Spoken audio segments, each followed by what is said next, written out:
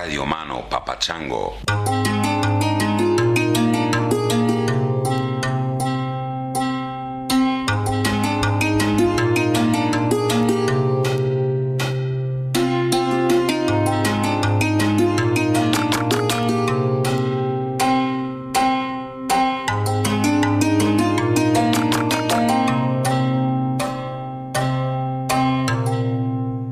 What's up? Hey everybody, Chris here in Portland, Oregon. I'm at the Float Conference where in about 2 hours I'm going to be giving, well, they call it a keynote presentation, but it's, as far as I know, it's just going to be Duncan Trussell and me on stage bullshitting. So I don't know. It's a presentation. If that counts as a presentation, I guess that's we're going to be given a fucking presentation. But anyway, it's going to be a live recording of the Duncan Trussell Family Hour. I'm a proud member of the Duncan Trussell family, apparently. Not sure whether I think I'm probably like a crazy uncle or something like that. I'm not sure. I'll have to ask Duncan where I fit into the Duncan Trussell family configuration. But in any case, or maybe I'm getting it wrong. It's the Duncan Trussell Family Hour. It's not the Duncan Trussell Family Hour. Okay. In any case, that's where I am. That's what I'm going to be doing. I just went and registered, got my tote bag, had some free coffee. I'm a little wired. Sorry about that. Anyway, I did a podcast with Kyle Tierman a couple of weeks ago, and I think I forgot to mention it on here. But it was an interesting podcast. We were at my place in Topanga. We were super relaxed. I think we'd had a couple of beers. We'd been hanging out all day. I think we'd gone on a hike or a bike ride or something. And we were back at the house, and he was like, hey, man, can we do a podcast, for my show before you leave? And yeah, whatever, sure, why not? So we turned on the mics, and we were having a very good conversation for an hour or so. And then Kyle looked at me and he said, what do you say we take a break and get stoned and then come back and finish? And so, all right, so we turned off the mics and we went and smoked a joint, and then we went back and continued the podcast. But as I remember, as soon as we turned the mics on, we just started giggling like a couple of idiots. I don't know whether he edited that out or not, but I think we went on for another hour or so before we just sort of stumbled into an end. But in any case, some people have heard that, and they wrote to me and they're like, hey, why didn't you promote this on your own podcast? That was really funny. And anyway, so I'm now promoting it.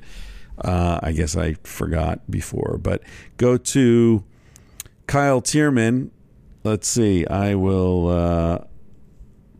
I'm Googling this as you listen. How's that for the Kyle Tierman Show? That's what it is. Okay. And the address is kyle.surf/podcast. And you'll see I'm on episode 53. It's called Float Tanks and the Aquatic Ape Theory with Dr. Chris Ryan. And then 54, he's there with Amy Baldwin, a sex researcher who I had the pleasure of having a conversation with a couple of weeks ago in Santa Cruz. That episode's coming soon. And you'll see in that episode photo, Kyle is wearing his Civilized to Death shirt. And then episode 55 is the City Surf Project with Johnny Irwin, who teach underserved youth from low-income communities in San Francisco valuable life skills through the sport of surfing. So anyway, check out Kyle's podcast. It's great. He's a really cool guy. And you've heard him and his brother on this podcast if you're a regular listener. So what else? This episode is with Stanley Krippner, my great dear friend, mentor, Uncle Stanley. I saw him just 2 weeks ago, maybe 3 weeks ago in Oakland when I was setting out on this trip.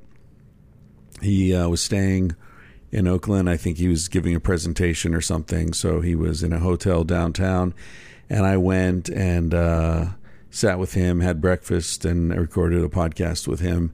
Always when I'm anywhere near Stanley, I try to get to him and spend some time with him. The guy's 84 years old. He's going to be 85 this, I think, September or October. I think it's October is his birthday.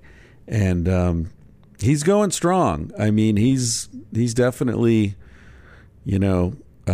looks like a question mark when he sits down, but he gets up and goes, and intellectually he's as sharp as ever. He's just so full of knowledge and humor and wisdom and life. The guy, he's a juicy, wonderful guy. So I'm really happy to be able to bring you this episode with Stanley. There have been, I don't know how many now. Stanley and I remember recorded one in a car driving down the I-5, taking him to go appear on the Joe Rogan show. And Stanley and I recorded a podcast in the car, and I did one with Stanley and Wim Hof together along with Sam Lawrence. Also, great podcast. If you're looking for more podcasts to listen to, check out Grow Big Always, hosted by Sam Lawrence. He has really good, interesting guests, and he's very good at bringing out the best of them. Anyway, yeah, there have been lots of episodes with Stanley. So if you enjoy this, look in the archives, and you'll find a lot more where this came from. What else can I tell you? After this conference is over, I'm going to head out to see the eclipse somewhere in Central Oregon. It seems like it's going to be a bit of a shit show with all the tourists coming in and festivals and all this stuff. But I'm going to try to find some back roads where other people aren't going, and just find a spot to hang out and watch this happen, because with the van I can just be wherever I want. It's fantastic. So that's what I'm going to do, and then I'm going to go to Burning Man. Never before been. It's going to be very interesting. The universe has come together, as I mentioned in previous episodes. People have contacted me to hook me up with tickets and vehicle passes, and people come out of the woodwork. For example, a guy named Tom heard me mention in the past last episode that I was looking for some tickets and information and all that, and I got an email saying, hey, if you're still looking for a ticket, call me. And I called him, and it turns out he's in Bend. And then we stopped and hung out with Tom and his lovely wife, Judy. And wow, just again, wonderful, wonderful people. Had a great time with them. We're up till 1:30 in the morning. Looks like maybe go hang out with them again. Trying to arrange to get together again this week.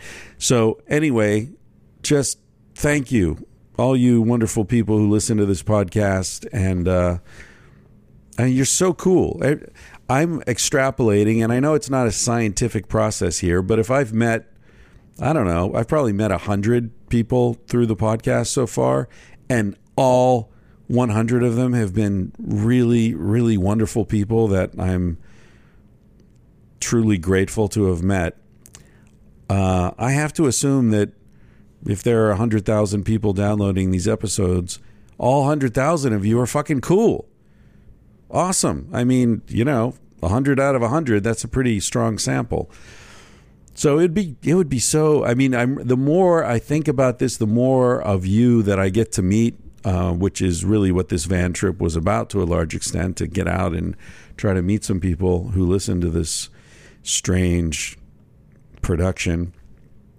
The more of you I meet, the more I want to figure out a way to help you meet each other, because there's definitely a community of really high quality, decent people out there who are tuned into this. So that includes you. Thank you so much for your support, however it manifests. Mom tells me to mention the t-shirts because every time I forget to mention them, the sales start to slump, and then I mention them and suddenly there's a big surge in t-shirts, and that keeps Mom very busy. I got her an account with whatever it's called, postoffice.com or whatever it is that other podcasts are advertising all the time. And so she's got a scale and stuff where she can print things out herself. But she likes going to the post office. And she hurt her back a couple of weeks ago. And so I took a load of shirts to the post office. And this is in Los Angeles, okay? This isn't a country post office. And the ladies, when they saw the packages, they said, "Where's Julie? What's going on?" "Oh, it's my mom. She hurt her back." "Oh, tell Julie we said hello." How is she? She, what happened?" Like, she's popular with the ladies down at the post office, I'll tell you that. So if you want a t-shirt, give Julie a reason to go down to the post office and hang out with those ladies. It makes her happy. Okay, last thing, I did take a video of this conversation, so if you prefer to watch Stanley and me having this conversation in his room in the Hotel Marriott in downtown Oakland, you can find that on my YouTube channel, Chris Ryan. I don't know, go to YouTube and Google Christopher Ryan or something. I know I have a channel. I don't know how it works, if there's a name for it or whatever. Find it, subscribe to it, and you'll see whatever videos I throw up there.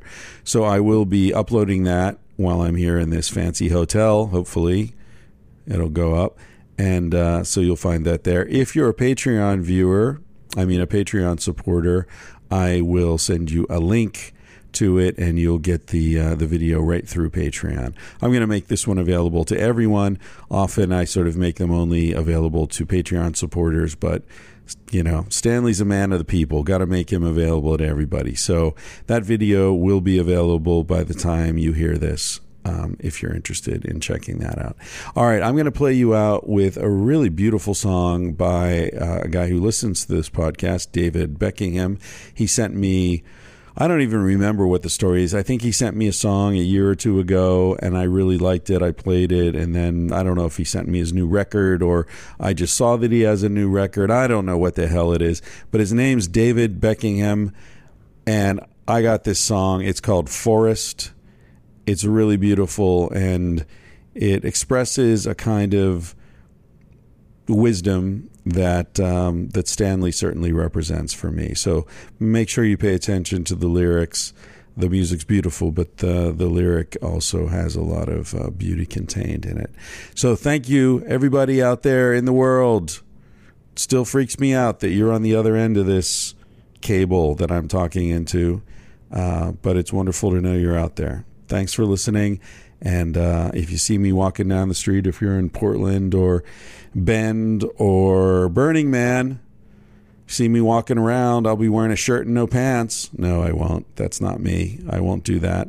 There's a name for that. Shirt cocking, I think, is the name for it. You're not supposed to do that. But yeah, if you see me, say hi. It's always nice to meet you folks. Take care. Catch you on the other side.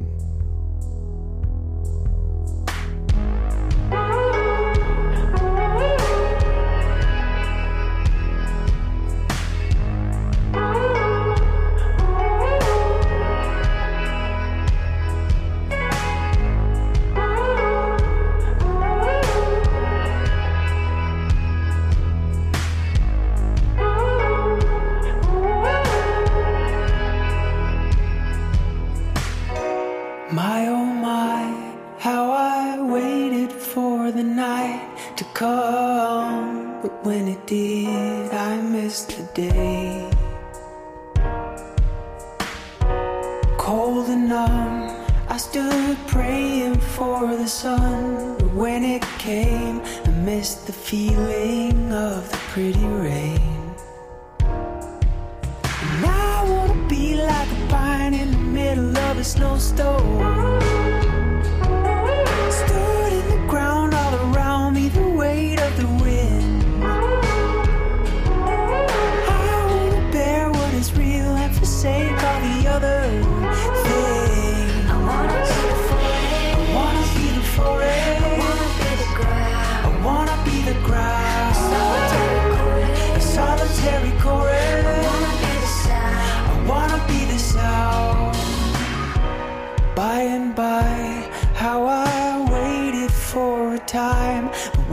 came, I just let it slip away. And now it's gone, and that cannot be undone. So in my mind, I go begging for another day. 'Cause I wanna be like a pine in the middle of a snowstorm. Stood in the ground all around me, the weight of the wind. I wanna bear what is real and forsake all the other things. I wanna be the forest. I wanna be the forest. I wanna be the grass. I wanna be the grass. A solitary chorus. I wanna be the sound. I wanna be the sound as the water runs down the hills for miles, and it turns to leaves in the trees, and they freeze and all fall to brittle piles. Everyone's in a little while. I wanna breathe just like a little child, like a little child, like a little child.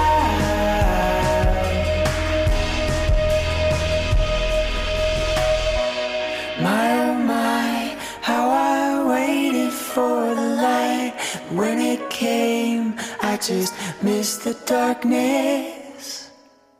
I wanna be like a pine in the middle of a snowstorm. Stood in the ground all around me, the weight of the wind. I wanna bear what is real and forsake all the other things. I wanna be the forest. I wanna be the grass. I wanna be the grass. A solitary chorus. I wanna be the sound as the water runs. I wanna be the forest. I wanna be the grass. A solitary chorus. I wanna be the sound.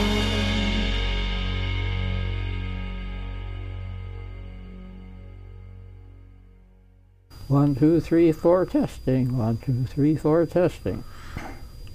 All right, good. I'm here with Stanley Krippner in Oakland, California. And this is the first podcast that we've done that has a video component. Yes, it is. Because I have my new camera here. So people who support the podcast on Patreon, I have people who support the podcast get to see the video. Great. So they know that we're sitting here naked in your room in the Marriott Hotel. Everyone else is imagining us with clothes on. Well, it's a case of the emperor's new clothes. And if it looks like we have clothes on, it's an optical illusion. It's an illusion. It's an illusion. So, Stanley, what are you doing here at the Marriott? You're at a conference? I'm attending a conference, which is the annual meeting of the Institute of Noetic Sciences. And what is noetic? What does that mean? Noetic is a fancy word for consciousness. Ah. The reason they use noetics is because noetic starts with an N, and Institute of Noetic Sciences translates into ions. And it's simpler to say, oh, I'm going to a meeting with ions, rather than I'm going to a meeting with Iokamen, or some other thing. So the acronym preceded the name. Yes. Yeah, right. Okay. I guess that probably happens a lot. People come up with a good acronym. Noetics is a perfectly legitimate Greek word, and it serves a purpose. Also, it links what's happening in inner space with what happens in outer space. And IONS was founded by Edgar Mitchell, the astronaut. Oh, right. Yeah, the 8th person to be on the moon. Right. And so this is a wonderful legacy for him, that his organization is going so well. It has branches literally all over the world. I did a workshop on dreams at their Tucson, Arizona branch. I was delighted that so many people turned out and that there was such a vibrant group. And this is a conference and an organization that is rooted in a scientific way of approaching life and phenomena, but also it leaves room for intuition. So the conferences have been pretty high-level stuff with not only scientists speaking, but also people from the arts and humanities bringing in the intuitive, subjective side of consciousness studies. So what are some other areas that fall under the rubric of what you're calling consciousness studies? Dreams, you've mentioned. What are some other areas that people might be presenting work on? Well, this also gets into Saybrook University, where I teach, because we have an emphasis on consciousness studies. We're probably the first legitimate accredited school in the country that organized a program on consciousness studies some 40 years ago. And it's a broad term, and consciousness studies includes the psychology of consciousness, and that means the neurosciences. It includes the phenomenological study of consciousness. It includes the cross-cultural aspects of consciousness. But in addition to the psychology of consciousness, the word consciousness studies also covers the humanities, how consciousness informs creativity and the arts, music, literature. Right. And also, there's a whole technological side, the technology of consciousness, virtual reality, for example. Right. So, consciousness studies is a broad term with many, many branches. Have you experienced virtual reality? Oh yes. I was one of the first to experience virtual reality in its very rudimentary form, and now, of course, it's much more sophisticated, much more complicated, and I think it's going to be one of the ways of the future, not only for entertainment, but I'm interested, as you know, in post-traumatic stress disorder. Right. And there's a whole therapy with veterans with post-traumatic stress disorder where they can relive the traumatizing event in Iraq or Afghanistan or wherever, and then re-experiencing it, they can interpret it in a different way and become desensitized to the cues that ordinarily drive them through the wall when they run into it in everyday life. Right. 4th of July, the firecrackers sent dozens of veterans on a spin because it reminded them of IED attacks in the Middle East. Somebody gives them an order, it reminds them of the time in the service where they were being given orders, and they bristle and they rebel. Yeah, all of those things have to be worked through and dropped, and, shall we say, a new personal myth has to be constructed that is looking for the post-traumatic strengths.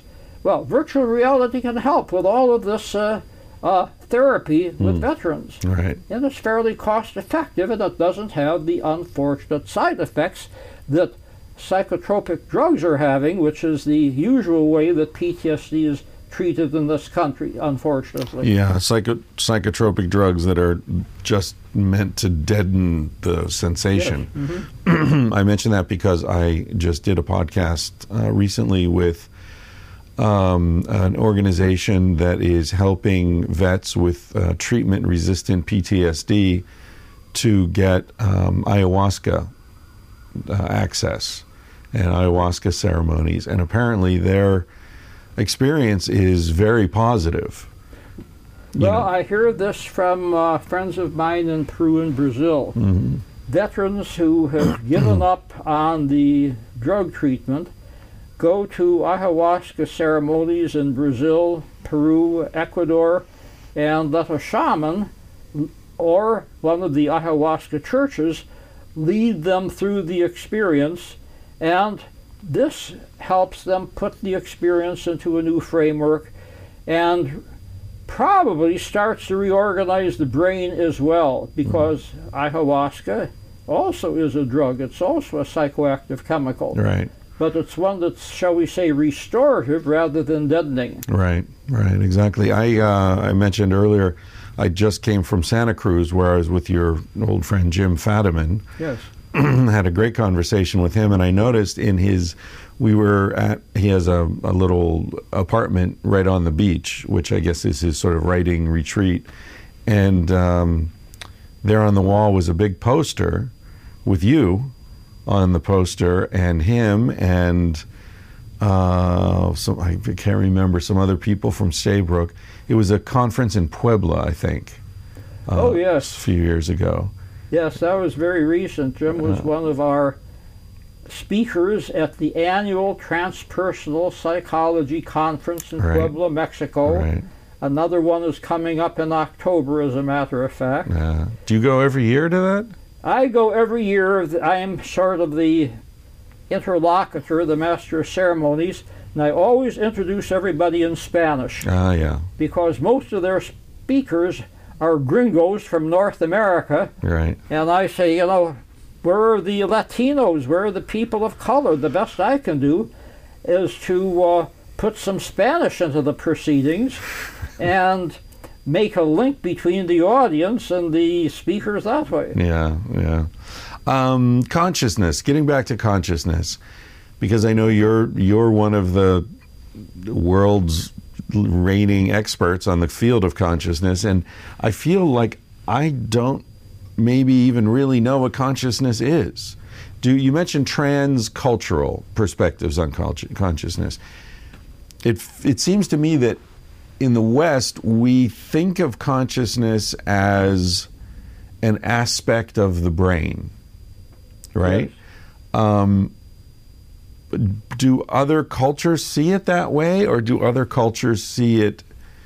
I mean, we're saying it. It's weird to say it because it feels like the eye is talking about vision somehow. You know what I mean? Like without consciousness, this conversation would be impossible. Would I exist without consciousness? Do you exist without consciousness? How do you define consciousness?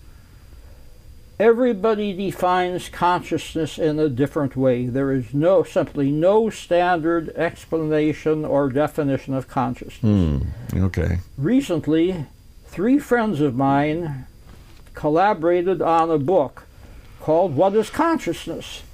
Larry Dossey, Gene Houston, and Irving Laszlo. And they asked me to write the introduction. 3 heavy hitters. 3 famous people. I know all of them. Very famous people, and all of them wrote brilliant chapters.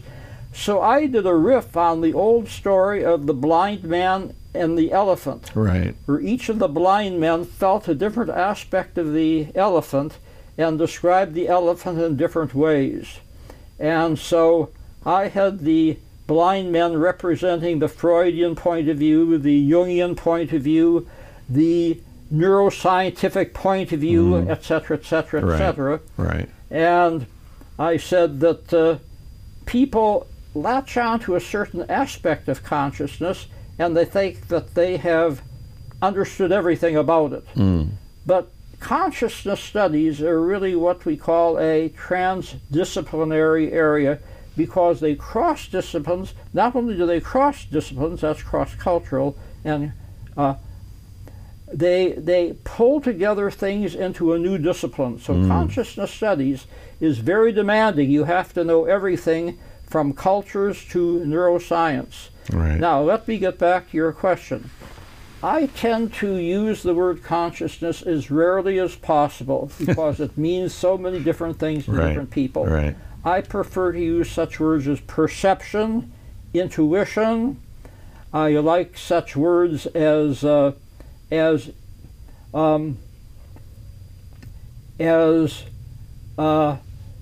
emotion. That's a part of consciousness. Reasoning. I try to be a little bit more specific in terms of the way that I use the term, or people will not know what I'm talking about. Or I simply say, for the purposes of this paper, for this talk, I will define consciousness as a pattern of thinking, feeling, and intention that is manifested by not only humans, but by many other forms of life as well. You anticipated my next question. I was going to ask you if consciousness was taken to be a uniquely human experience, but apparently not. Well, there are some people in this field who have turned the whole thing on its head. Say, no, consciousness does not come from the brain comes from consciousness. Consciousness is fundamental. Consciousness is fundamental in the universe.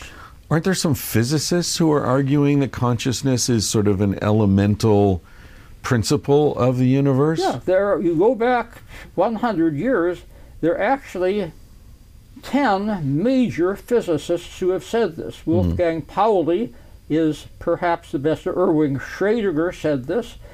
And if you start out with consciousness as being fundamental, then everything really falls into place. One of the speakers at this IONS conference is Julia Mossbridge, and she and a collaborator have written a book called Transcendent Mind. And it takes the point of view that consciousness is basically fundamental. And believe it or not, their book was published by the American Psychological Association. Very, very radical book. And I'll be eager to read the reviews and find out what other people think about this. Yeah. And even we're reducing the discussion when we talk about consciousness being associated with the brain. My understanding is that recent research has shown that the gut is actually very important. Oh, in good experience heavens. of I've been making consciousness. this point for decades. We have three brains, the brain in the head, the brain in the heart, the brain in the gut. All of these What have about the brain in my dick, Stanley? You can include that too. All of these have nerve cells, and all of these have neurotransmitters. All of these have endorphins. So we've got to get away from the position that the brain emanates consciousness. For one thing, if consciousness is fundamental, that comes through. I think we have consciousness throughout the whole body. Right. But primarily in the brain, the butt, and the heart. And then you look at other forms of The life. brain, the gut, and the heart. Yes. You said the butt. Freudian slip. There's a good example. You were talking about the dick. I was talking about the butt. There you go. Well, good heavens, let's face it. Some people have periods of time in their life where their consciousness is focused on That's where it is. the dick and the butt. That's where it is. Absolutely. More often than they would like to admit. That's true. I think that consciousness can be manifested in any form of life that has nerve cells. And this means we go not only to, shall we say, the mammals who have a nervous system, especially the apes, even the dolphins, Sure. whales.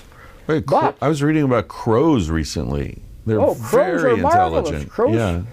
are very intelligent creatures. Planning. They practice deception. They seem to have what's it called? The sense of the other.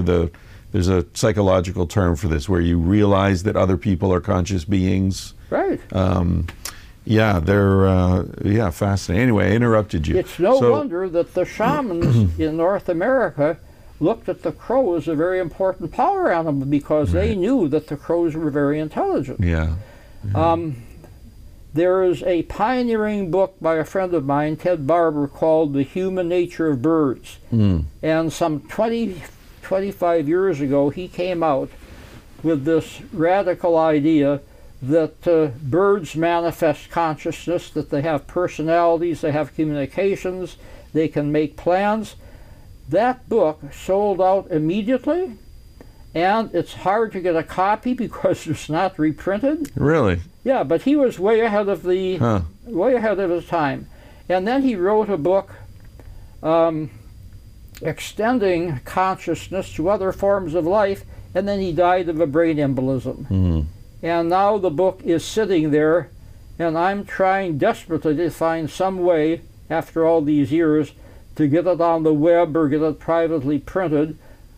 His longtime companion and I have edited it and have put things together as best we could, but there are so many copyright problems we are having difficulty. However, It doesn't matter because the notion intelligence in nature has been taken up by many, many other writers.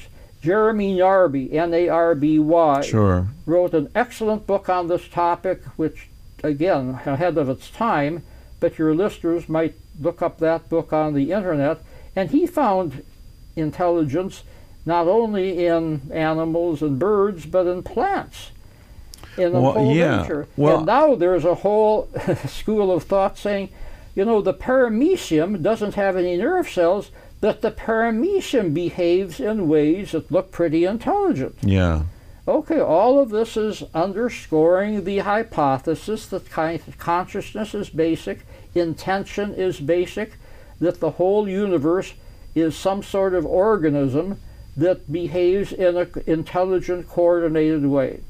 Many people, traditionally in the Western societies, look at God as being something above and beyond. Mm-hmm. I think a better case can be made that God is within and below, and that we've been not only looking for consciousness in the wrong place, we've been looking for God in the wrong place. So God is this fundamental fabric of the universe where everything is interwoven and intention is part of the fabric of being itself? Yes, exactly. So if the universe is functioning as an organism, because this is something I've been thinking about recently, the sort of how life is made of other life, and how it seems you can start with inorganic matter, and then there was some lightning strike, or spores came from the cosmic travelers, or no one really knows, but then there's single cellular life, and then there's multicellular life, and then you get to more complex multicellular life, and then you get to social organisms, and then you sort of rise up this ladder. And I don't mean to be directional about it, one's better than the other or whatever, but it seems to be increasing complexity. And then arguably you get to humans being the most complex social beings, although ants might have something different to say about that. But then there's no reason to think it stops there. So what I've been thinking is, okay, then each level of life is made of simpler levels within it. Mm-hmm. Even as you and I are made of the microbes in our gut and our skin and the parts of our being that don't even share our DNA, mm-hmm. without which we couldn't exist. So what is it that we are embedded within? What is the life form that's above the one we're most conscious of, right? And so to me it seems to be institutions. Mm-hmm. Religions, governments, corporations, they seem to be living things that are, functioning on their own agendas that often have nothing to do with ours. I think that that's a very reasonable assumption, and you hit on an important point. Just because things are more complex doesn't mean that they're better than the other. Yeah. And I think this particularly applies to institutions. Yes, you go up the scale, you're right. Human beings are working together, and you have organizations. You even have this controversial Supreme Court decision that corporations are people. They have religious rights. Yeah. Well, I think that's a good example. Complex is not necessarily better. Well, now, is that a decision that is sort of forced by the power of corporations? That because they've become so powerful that they are, for a long time now, they have been shaping human society to their benefit and to the detriment of human beings. So to take the example you gave, they have religious rights, they have freedom of speech. These are actually articulated by the Supreme Court, but you can't throw a corporation in prison, mm-hmm. right? Right. A corporation can dissolve and disappear, and those assets can arise in another corporation, thereby shirking all responsibility for whatever pollution they've caused or damage they've done to human beings. So they actually have adjusted the playing field in a way that gives them huge advantages over us as organisms. Mm-hmm. So this idea that the universe is an organism and that there are different sort of levels of organisms embedded within it feels on the universal level like a beneficial, like, all life is interconnected, we're all one of those sort of hippie enlightenment moments. But when we get to the corporate level, it feels very pernicious. It feels dangerous and toxic. I would compare this to an organism that is functioning pretty well, and then there's a stroke, there's a heart attack, there's cancer. Tumor, yeah. It's a tumor. It's an out-of-control growth. Out-of-control growth, that's right. So again, we can't take a simplistic look on this wonderful evolutionary development because there are bound to be glitches and pathologies within that development that then we have to summon the power and the intention to correct and turn around. Do you think how old are you, 84? Yes. So 84 years of perspective. How do you see our current historical moment? Are you hopeful, or does this look like a shitstorm to you too? I wish I could say that I was hopeful. I would say that we are at a point where we could go either way. I think that there are wonderful possibilities, especially in terms of the marvelous technologies we have. I think it's exciting that there is so much wind power and solar power that are reducing the need for fossil fuels and pollution. I think that technologies are putting people in touch with each other more than ever before. I think that social networks are bringing together people for constructive purposes. But then on the other hand, these technologies are being used by forces of destruction. And I'm not only referring to the terrorists in the Middle East, I'm talking about the destruction of unbridled corporations and capitalistic power. Yeah. So, and both of these forces, all of these forces of destruction, are inimical to nature. They are devastating to the environment. They're devastating to the climate. No matter how many people deny it, climate change is a reality, and I think that we can go either way. We can have the forces of destruction tilt to the destruction of our society, or can we have, shall we say, the forces of enlightenment and positive values tip us in the other way? I think we are really at what is often called the tipping point. Who knows what will happen? Also, there's an irony here. We have to curb the population growth if we're going to survive and be sustainable. And many, many countries now have zero population growth or manageable population growth. But the countries who are having unbridled population growth, who are against birth control, who are against family planning, are the very countries and the very religions that breed the destruction of the environment, that breed terrorism, that breed control, that breed war, and their population is growing faster than the other populations. So there's a whole population issue here too that has to be taken into the equation. Yeah. To be fair, a lot of the environmental destruction and war that plague the planet right now comes from the United States, which isn't growing population very quickly, That's right. or Japan. So it's not just the sort of poor Middle Eastern countries, but you're right that they have their population explosion is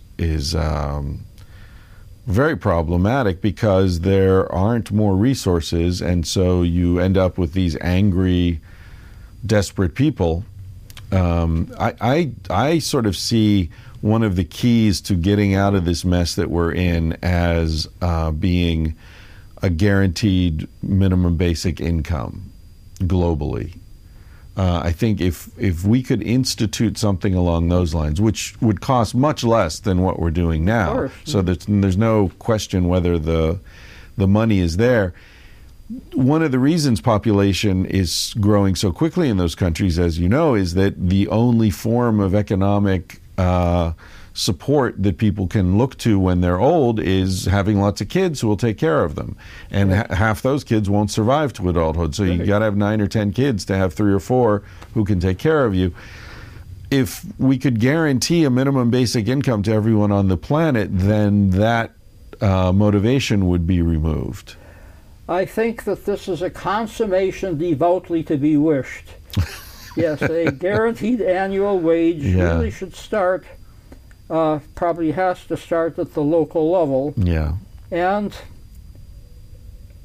many of your listeners will not know this or remember it, but Richard Nixon was toying around with the idea of a guaranteed annual wage. Yeah. And his economic advisor, Daniel Moynihan, had everything set in place. And then, of course, the Nixon regime imploded, and we haven't heard of that seriously again. But a lot of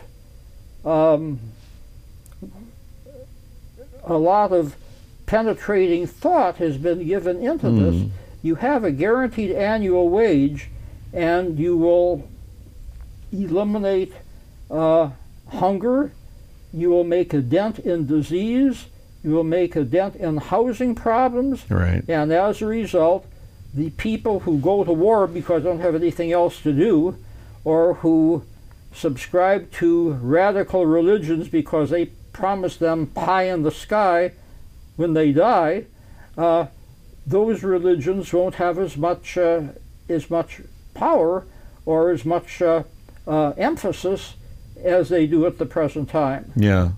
Do you feel you were well into adulthood in the 60s? You were teaching in universities. You were at Kent State, I know, for a while. Did you go to Woodstock, or you didn't? I remember there was some story about Woodstock. Yes. You took one of your kids to Woodstock, right? Oh, I took both of them and my wife to Woodstock. Oh, okay, right. So you lived through that moment, and you were very conscious of it. I was alive, but 8 or 10 or whatever. This time feels to me like whatever the wave was that was washing into American culture at the time and then crested and then washed back out in Hunter Thompson's famous rendition of the period. It feels like that wave has come back now. Like, the interest in psychedelics, alternative energy, sort of intense interest in women's rights and LGBT rights, and the sort of conscious attention being paid to forms of oppression, and it feels to me like sort of a second surge of that energy. Does it feel that way to you, or is that just my framing of it? Yes, at this conference, the Institute of Nordic Sciences conference I'm at, there are a lot of young, enthusiastic people who see that this is their chance to organize, work for the environment, work for harmony among people, work for peace on the planet. Very, very idealistic. But I think the difference is that this group is much more practical. And is that because we have this historical precedent of the 60s and we can see the mistakes that were made, things that were pushed too far, things that were unrealistic? For example, I was just in North Carolina at a community there of just beautiful, wonderful people who are trying to create a village. And they've got a couple of guys from Africa who grew up in villages, and they're village consultants. They're sort of like helping them plant the seeds of village life, how to take care of each other, how to share resources, and all these things. and they jokingly refer to it as an unintentional community. And you know, I'm looking at the way they do it. They own the land independently. Each one owns their own house, but they share some things. You know, sort of how children are raised and what kind of sexual interactions are cool or not cool and all this. And I just sort of, it struck me as people trying to do the same things that a lot of people were doing in the 60s with so-called communes, but much more cautious because they've seen what has happened in communes, right? Where one ego gets out of control and it becomes a guru situation or whatever. Anyway, my point is just that it feels like this movement is, maybe it's a stronger wave. You know what I mean? Maybe the 60s wave was kind of top heavy because it was the first time. There was a lot of excitement. We're going to change the world. Everything, the Earth Day is going to save the planet. And now we're trying to do it again, but informed by just how hard it really is. Well, I think that you see it very clearly. I was living through the 60s. I actually wrote some papers on communes because I visited many of the communes. And I could see very clearly how fragile the communes were because they depended too much on the vision of one person. There was not the ground rules that were enforced, and they were not sustainable. The ones that were sustainable, some of them still exist in one form or another. But by sustainable, I mean, you know, growing your own crops, having people getting jobs in the larger community, coming together and sharing resources, and also having, shall we say, rules of behavior that prevent romantic entanglements and sexual encounters from getting out of hand. Right. I think that the group that you've just been talking about learned from those mistakes, and they have a better chance of being in there for the long haul. Yeah. And little groups like that, starting at the bottom, can have major repercussions on the top. I want to recommend to your listeners Stephen Schwartz's book, The 8 Laws of Change. And he demonstrates how very small groups of people can make major changes in their community and in the world at large. And that when you look at the changes that have been made over the last century, the beneficial changes, almost all of them have been nonviolent. They have not been due to war, they have not been to dictators, they have been groups of people, sometimes very small groups of people, cooperating and making a major change. The abolition of slavery, for one. That was not a mass movement. That was due to very small groups of people that fought very, very hard and eventually were able to topple slavery.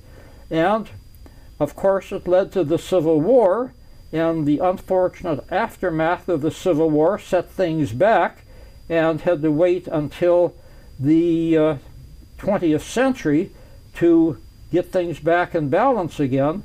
But the seesaw effect is something that you run into a lot when you go into politics. And again, remember that, as the old saying goes, all politics is local. The politics start at the bottom, and then if you've got something good going for you, they're going to disseminate and they're going to reach the top. You know, I recently was reading about this sort of birth of the corporate organism in American law, and it was very interesting that the corporation arose out of the, I think it was the 13th Amendment, which outlawed slavery, because the amendment basically argues, in a way, it's slaves were property, and so I may be conflating this or getting this not quite right, but as I remember it, the amendment argues that, okay, this property, these slaves, now has rights, human rights, and so in trying to build a bridge where slaves went from being property to being human beings, lawyers and other opportunists use that bridge to go the other direction and say, okay, then now property is human, right? Now there's this bridge between, so property, sort of almost inanimate material, was considered to be one realm, and the human realm is another, and the 13th Amendment built a connection between those two by saying, oh, wait, this property is actually human, and then that was used to say, well, then property, if property can have human attributes, then this company can have rights. This company can exist as a being that should be treated legally as a human being. It's crazy. But anyway, so that whole corporate monster came out of the 13th Amendment, is my understanding. It not only came out of the 13th Amendment, it came out of the whole notion of freedom of speech, which was taken to an extreme. Right. It came out of many legal precedents. Again, I think that the whole notion that slaves were property is something that represents something very, very basic, that for better or for worse, people in the West like property, and property is a basic right to them. Right. You contrast that with a lot of indigenous societies. No, people do not own the land. Right. People live on the land and cooperate with the land. Right. When the Europeans came to North and South America and wanted to buy land, the Native Americans are saying, well, we don't own the land. We can't sell it to you. Right. And so there was not an exact meeting of the mind. Well, the Europeans just took the land and ran. If it doesn't own to you, if it doesn't belong to you, then it belongs to me. Yeah. That's right. Mm-hmm. Yeah, I can remember some of those transcripts of some of those conversations where the Indian said, well, do you want then to buy the sky as well? Mm-hmm. You know, how can we sell you the land where our ancestors are buried? It doesn't make any sense. Yeah, another thing that made no sense was when they said, you know, take us to your chief. Most of these indigenous people don't have a hierarchical political system, so there is no chief. You know, there's someone who's respected for his or her opinions on where to find more game, and other people, if there's a conflict, like, well, he's good at fighting, so let's listen to him. But there's no sort of chief structure, you know. No, there was again, you can't say this was true of all Native American tribes, because there were about 1,000 of them when the Europeans arrived. Yeah. But by and large, elders were making the decisions. Yeah. The shamans, the medicine men, the medicine women were in charge of the sacred or spiritual aspects, and then they had a council of elders who were in charge of protecting the community, making decisions that affected the community. But also, again, one thing that many people miss out on is that women played a very, very important role. Right. Not only as shamans or medicine people, but as elders. And sometimes everything had to be run through the community of elder women before it was effected. Was it the Iroquois who had the bicameral system where the men sat in a circle arguing about war and where to plant the next season, and the men would come to a decision, but sitting around the men were the women, yes, mm-hmm. the elder women, and the women didn't participate in the debate, but they had to ratify whatever decision the men had come to.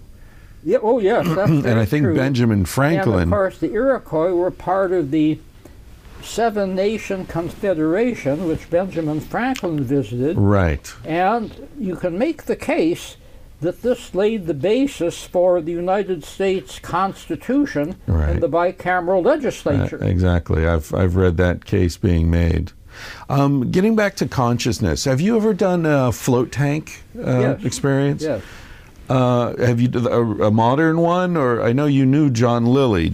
Yes. I mean, how far back was your last float tank experience? Actually, in Germany, with a very sophisticated float tank. Ah, okay. So you've been in the modern renditions. Yes, John Lilly gave an invited talk to the Parapsychological Association many decades ago, and he was saying that the parapsychologists should use the flotation tank in ESP experiments, studying extrasensory perception. At that time, nobody really had the money to buy a flotation tank. Yeah. But this year's Parapsychological Association meeting in Europe gave the first report about using a flotation tank for people who tried to pick up messages from outside the flotation tank, and got some promising results. Really? So aside from everything else, the flotation tank might be conducive to psychic messaging. So that sort of ties into the research you were doing at the sleep lab at Maimonides, where you were looking at hypnopompic states or hypnagogic states, I forget which, or maybe both, as being particularly receptive to extrasensory input. So do you think do people enter a state of consciousness in flow tanks that's similar to hypnopompic or hypnagogic? Well, I think that you hit something very important. Decades ago, in our research at Maimonides Medical Center in Brooklyn, New York, we were engaged in a study that actually lasted for 10 years, where people would go off to a distant room, would try to dream about a picture that was randomly selected by one of our experimenters who went to another distant room. And then we would monitor the dreams of the people in the first distant room, and more often than not, there was a match between the dreams and the picture. Right. Now, we also got the information what images they had as they were drifting into sleep, what images they had when they were coming out of sleep. As you said, this is the hypnagogic and hypnopompic domains of consciousness. And that even had more correspondences to the target picture than the dreams themselves. So this is very similar to what you get in terms of the imagery from a flotation tank. Yeah, because my experience with flotation tanks is at the end of the experience, when the light starts to come up and the music starts to play, I feel that I'm waking up, I'm coming back to consciousness. But it doesn't feel that I've been asleep. Oh, no. So I'm coming back home, but I wasn't in the place that I normally am. Oh, good heavens, if you fell asleep, you'd sink, you'd drown, you'd swallow water. No, you're very alert when you're in a flotation tank. Well, you wouldn't sink because of the salinity. That's true. You know, I mean, I sort of drift in and out of consciousness. But so sticking with the consciousness. By the way, I should mention to people, it's like 8 o'clock in the morning, and neither one of us have had any breakfast or coffee. So we're not going to go on forever. I figure another 10 or 15 minutes, Fine. and we'll go down and get some breakfast. What was I going to say? Oh, so this whole question of consciousness and what is it, and does it permeate the universe, and does the brain receive it or create it, and all these things. Let me just interrupt. Yeah, yes. So that the people who turned in late know what I'm getting at. I try not to use the word consciousness too often because Right. it's defined in so many different ways. So often define consciousness, I say consciousness is an English language word that refers to a pattern or a mosaic of thoughts, feelings, sensations, intentions. Right. It's sort of like an umbrella that covers a lot of different Right. human functions, cognitive as well as affective. Planning as well as unconscious motivation. So how does this relate to death? Do you believe that aspects of what this umbrella term that we're calling consciousness persist beyond death, transcend death, or do you think that you said earlier that you thought that these phenomena could relate to organisms that have nerve cells? So when the nerve cells stop functioning, does the whole picture go black? What do you think? Do you have any conjecture on these things? You know, it's so interesting that the survival of human consciousness after death is suddenly become hot stuff in the journals. And it's being discussed, both pro and con. It's being taken seriously as a research topic. And I'm delighted because these are, essential questions that we have. And I can tell you about my contribution to this debate very briefly. If your listeners want to do some reading, I have an article this year in the Journal of the British Society for Psychical Research. But a few years ago, a woman in Virginia who was an events planner for the U.S. Army wrote me, and she says, I've been getting these dreams from deceased soldiers.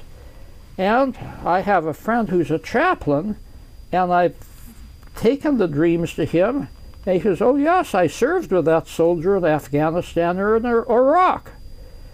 And so I said, look, let's take each one of these dreams, and you go to your chaplain friend, and let's pin it down. Just what proof does he have that he actually knew these people?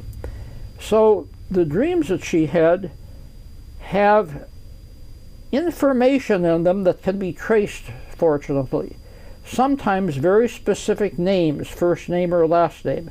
Sometimes the insignia that they were wearing. Sometimes the location. And the chaplain would say, yes, I knew him and he was killed in Iraq or Afghanistan. And you might think, or your listeners might think, well, he was just making that up to make her happy. This is all a hoax. This is all something that is fantasy. But she had some dreams about people that he didn't know. And they would go to the Army registrar and they would find out, yes, that person with that name was killed in the same place that the dream said he was killed. And there was even a woman in the mix, so it was not all men. We got a collection of 10 dreams before the chaplain was transferred overseas. And so those 10 dreams we have now analyzed, and we have cited the evidence behind them, and so the readers can make their own judgment. We've also talked about the other scenarios. Is it coincidence? Is it some sort of extrasensory perception? Is it fraud? But at least this is my contribution to the ongoing debate. You know, to me, the most interesting thing about people with near-death experiences or people that speak through mediums from the beyond is that their description of the beyond doesn't match that of organized religions. Yeah, the organized religions are very narrow. They exclude a lot of people. They simply don't have it right if we're to believe the testimony of the people who have come through mediums, who have come through dreams, or the people who have medically died but have come back to live again. Is there consistency in those reports? There is, shall we say, a broad consistency. Much of it is culturally determined. Right. But even what is culturally determined doesn't really follow the religion of that culture. Yeah, you don't have the people playing harps up in the sky. You don't have the virgins awaiting the deceased. You don't have any of these stereotypical patterns of life after death. So what is reported? What do you see as the consistencies? There is, shall we say, a repository of what some people call bliss, a universal consciousness that people are happy in, and they lose their individuality. However, they can emerge from that when the occasion demands, like when they need to warn a loved one back on Earth, and they do this in a dream, and then they bounce back into their bliss. Or those that are cooperative with scientists can come through a medium simply because they want to assure people that death is nothing to fear, that there is going to be something in the beyond that is pleasant and happy. But then you also have these puzzling cases where the people that come back say, oh, I went through a rough time, a very terrible time before I reached this bliss. And so everything is not all, shall we say, bread and roses. There's also some difficulty involved, and sometimes some work that a person has to do. I had a dream the other night about a very, very close friend of mine who passed over recently, and again, making no great claims for this, but she said, I've been trying to get through to you, but you know, to come back to Earth, it's very, very difficult. It's not easy. And that's why most of us are just happy to stay on the other side and wait for our loved ones to join us. Yeah, here I am, and I wanted to show you that I survived death. But you see these scars on my face. You see the bruises on my body, because she looked pretty much as she did in waking life. This is to tell you that it's really difficult to come through. And so people shouldn't really demand anything from us. If we can come through easily, we will, but it's not a simple task for us. So that was sort of illustrious to me. When I was in Brazil, I was leading a tour group, and one woman was paying a medium in England a lot of money to communicate with her deceased son, who died at a fairly early age from a tragic automobile accident. And somebody that she thought was her son was coming through, and she was paying for it. Well, a Brazilian medium worked with her, and we actually did this on the roof of our hotel. And he made contact with her alleged son, and the son said, please have my mother stop talking to that medium. That medium demands that I come through, and it's really very hard for me. I'm doing interesting things on the other side, and please just leave me alone so I can continue my development and enjoy life on the other side. And at that moment, a shooting star came out of the sky, as if to say, this is valid. Okay, well, that woman gave up giving money to the medium, and that settled the whole case for her. It's a good message. I was speaking to a woman recently who was raised as a Mormon. She was on the podcast. Her name's Sarah, if people want to go back to the archives. Beautiful woman, Sarah Larson. She was raised as a Mormon, but very curious, very sort of inquisitive mind, you know, trying to understand things. And as often happens with people being raised in religious traditions, the more she matured and thought things through, the less sense it all made. And she had a sort of a cathartic moment where she experienced what from the outside looked like a psychotic episode. She was driving in the car, she was laughing and crying and couldn't stop and had to pull the car over, and just this explosion of emotion. And I asked her, what was it? What happened? She said she heard the voice of God. And what God said to her was that religion is bullshit. Which, when you think about it, is exactly what God would say. It is. Yeah. You know, if a legitimate medium would say, hey, stop spending money, on this silliness. Like, let it go. Right. Yeah. So. Oh, I love that story. Yeah, Yes, God yes. told me that religion is bullshit. Well, that's coming straight from the source, right That there. sounds to me like the voice of God. It does. What your contact was engaging in is sometimes called a spiritual emergency, where mainstream psychiatry would say, well, this is psychotic, she's hearing voices, she's having delusion. Yeah. But a spiritual emergency can lead to a spiritual emergence, That's what a happened higher with her. level of Yeah. understanding.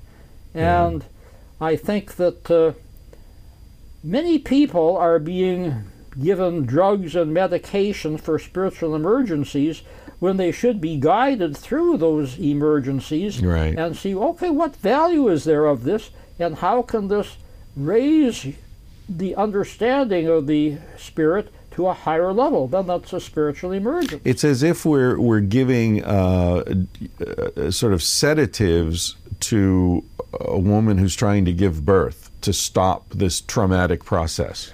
good comparison. Yeah. It's like we're trying to stop a birth here. That's crazy. Yeah. That's not what we need to be doing.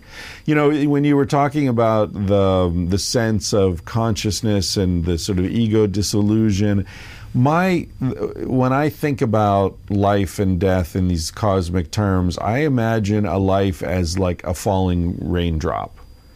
And there's, some last longer than others, some fall and hit the mountain, some fall all the way to the ocean. And in any case, the end of the life is the end of the trajectory of that raindrop, but the water doesn't disappear. The water rejoins the ocean eventually.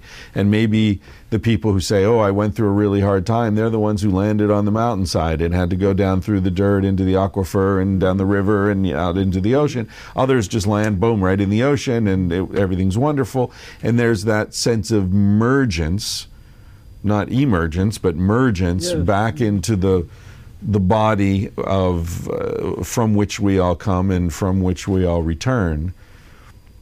I don't know. Well, I think that's a beautiful metaphor, and it's very similar to the metaphor I sometimes use, except yours is better. I'm going to use yours from now on. And my metaphor is, imagine a wave, and the wave has little drops of water coming out from it, and then the water falls down into the ocean. And from the time that the drop stops and merges, that's human life. That's your lifetime, yeah. But then, seeing it's in the ocean, sometimes the drop comes up again and says, hello, here I am again. Yeah. And that's what we get in people who come through mediums or come in dreams, but eventually they drop down again. Or Ian Stevenson's work with reincarnation. Sometimes they go through another life, another drop, yes. Yeah. There was a report given at this conference which was absolutely fascinating. A young boy, from his earliest ages, he's been interested in aviation. And eventually he came up with very specific information about how he was shot down during the Second World War. He gave some specific names. His parents resisted all of this, but fortunately they ended up with a reputable parapsychologist who helped them trace all of this material down, and sure enough, this was all validated. And from the age of 3, when he started drawing airplanes and started coming up with specific places where he had been shot down, to the present time, he's now content with this, and of all things, he has joined the Navy. He's going to be a naval aviator and sort of complete that cycle, complete what he thinks is his destiny. Yeah. Stanley, thank you. I know you gave up your breakfast to do this. We'll still get some Food breakfast. for the soul. Food for the soul. I am always grateful when you make time to do this. And remember, the listeners who are interested in higher education, you can study all of these topics at Saybrook University. Get in a plug for Saybrook. That's right. Yeah. Right. Where I went, and you have been teaching forever I said when I saw the poster in Jim Fadiman's place, I said, "Oh, Stanley was my mentor at Saybrook," and he said, "Stanley is everyone's mentor at Saybrook." That's true. And I'm going today. I'm driving up to Mendocino to do a podcast with Tim Scully. And I just saw Tim a month ago. At the MAPS Tim was thing. one of our Saybrook graduates. That's right. He got a degree while he was in prison. While is that he right? was in prison. Yeah, yes. yeah. So I'll be tomorrow morning. I'll be sitting down with him. Oh, your listeners have to hear that story because Tim has a great story to tell. And, you know, he was one of these idealists from the 1960s who went out to save the world Yeah, by manufacturing LSD. He paid a heavy price for that. indeed he did. And his intentions were pure, but the judge said, "You're an idealist. The idealists are the most dangerous people around." And he threw the book at Tim. Yeah. Tim went to jail, and it took the efforts of so many of us writing letters. And then former Attorney General Clark actually came in and gave a push to get him an early parole. That's part of the unknown story, but he'll be happy to tell you Yeah, about that. good. I look forward to that. All right, let's go get some breakfast. Thank you, Stanley. You are welcome. I hope you enjoyed that conversation as much as I did. Thank you to everybody who supports the podcast through patreon.com. You can decide how much you want to give the podcast, $1 a month, $5 a month, $10 a month, or you can get completely crazy and give $20 a month or more. Or you can give nothing. If you don't have any cash, don't worry about it. Just enjoy the podcast and tell your friends. Thank you to Basin and Range for that opening music at the beginning of the podcast. Very funky little tune there called The Bright Side of the Sun, I believe. You can find out more about them at basinandrangeband.com. If you want to talk about the podcast with other listeners, a good place to do that is on Reddit. Just search Tangentially Speaking, all one word. There's a community of a couple hundred people in there chatting about the episodes. I drop in occasionally and say hello, answer questions, whatever. Thanks to Shore Design T-shirts. Our garage is full of them. My mom has them all organized as only she can. Julie, thank you to Julie, my mom.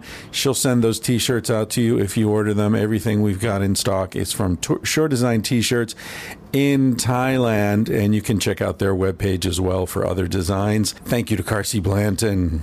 You can find out more about Carsey Blanton at carsey.com, CARSIEBLANTON.com. She wrote and performed the song you're about to hear, which is called Smoke Alarm, and it's a reminder to carpe fucking diem while you still can, because, ladies and gentlemen, you're gonna die one day. Here's to you, Bennett.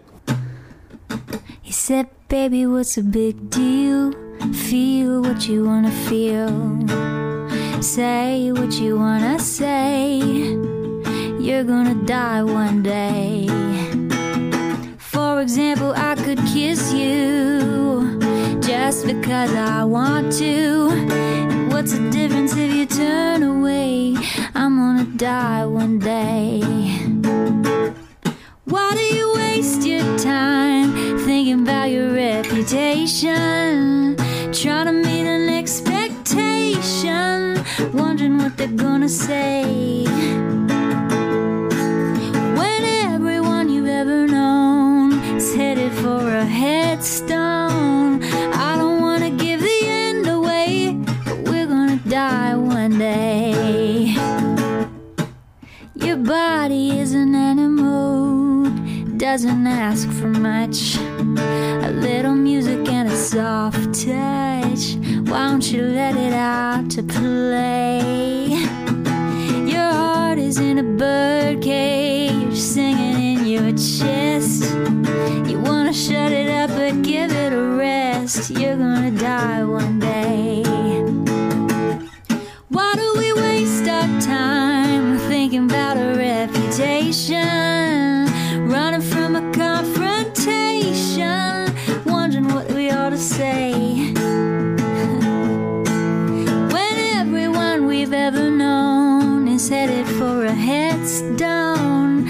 I don't want to give the end away, but we're gonna die one day. We're gonna die.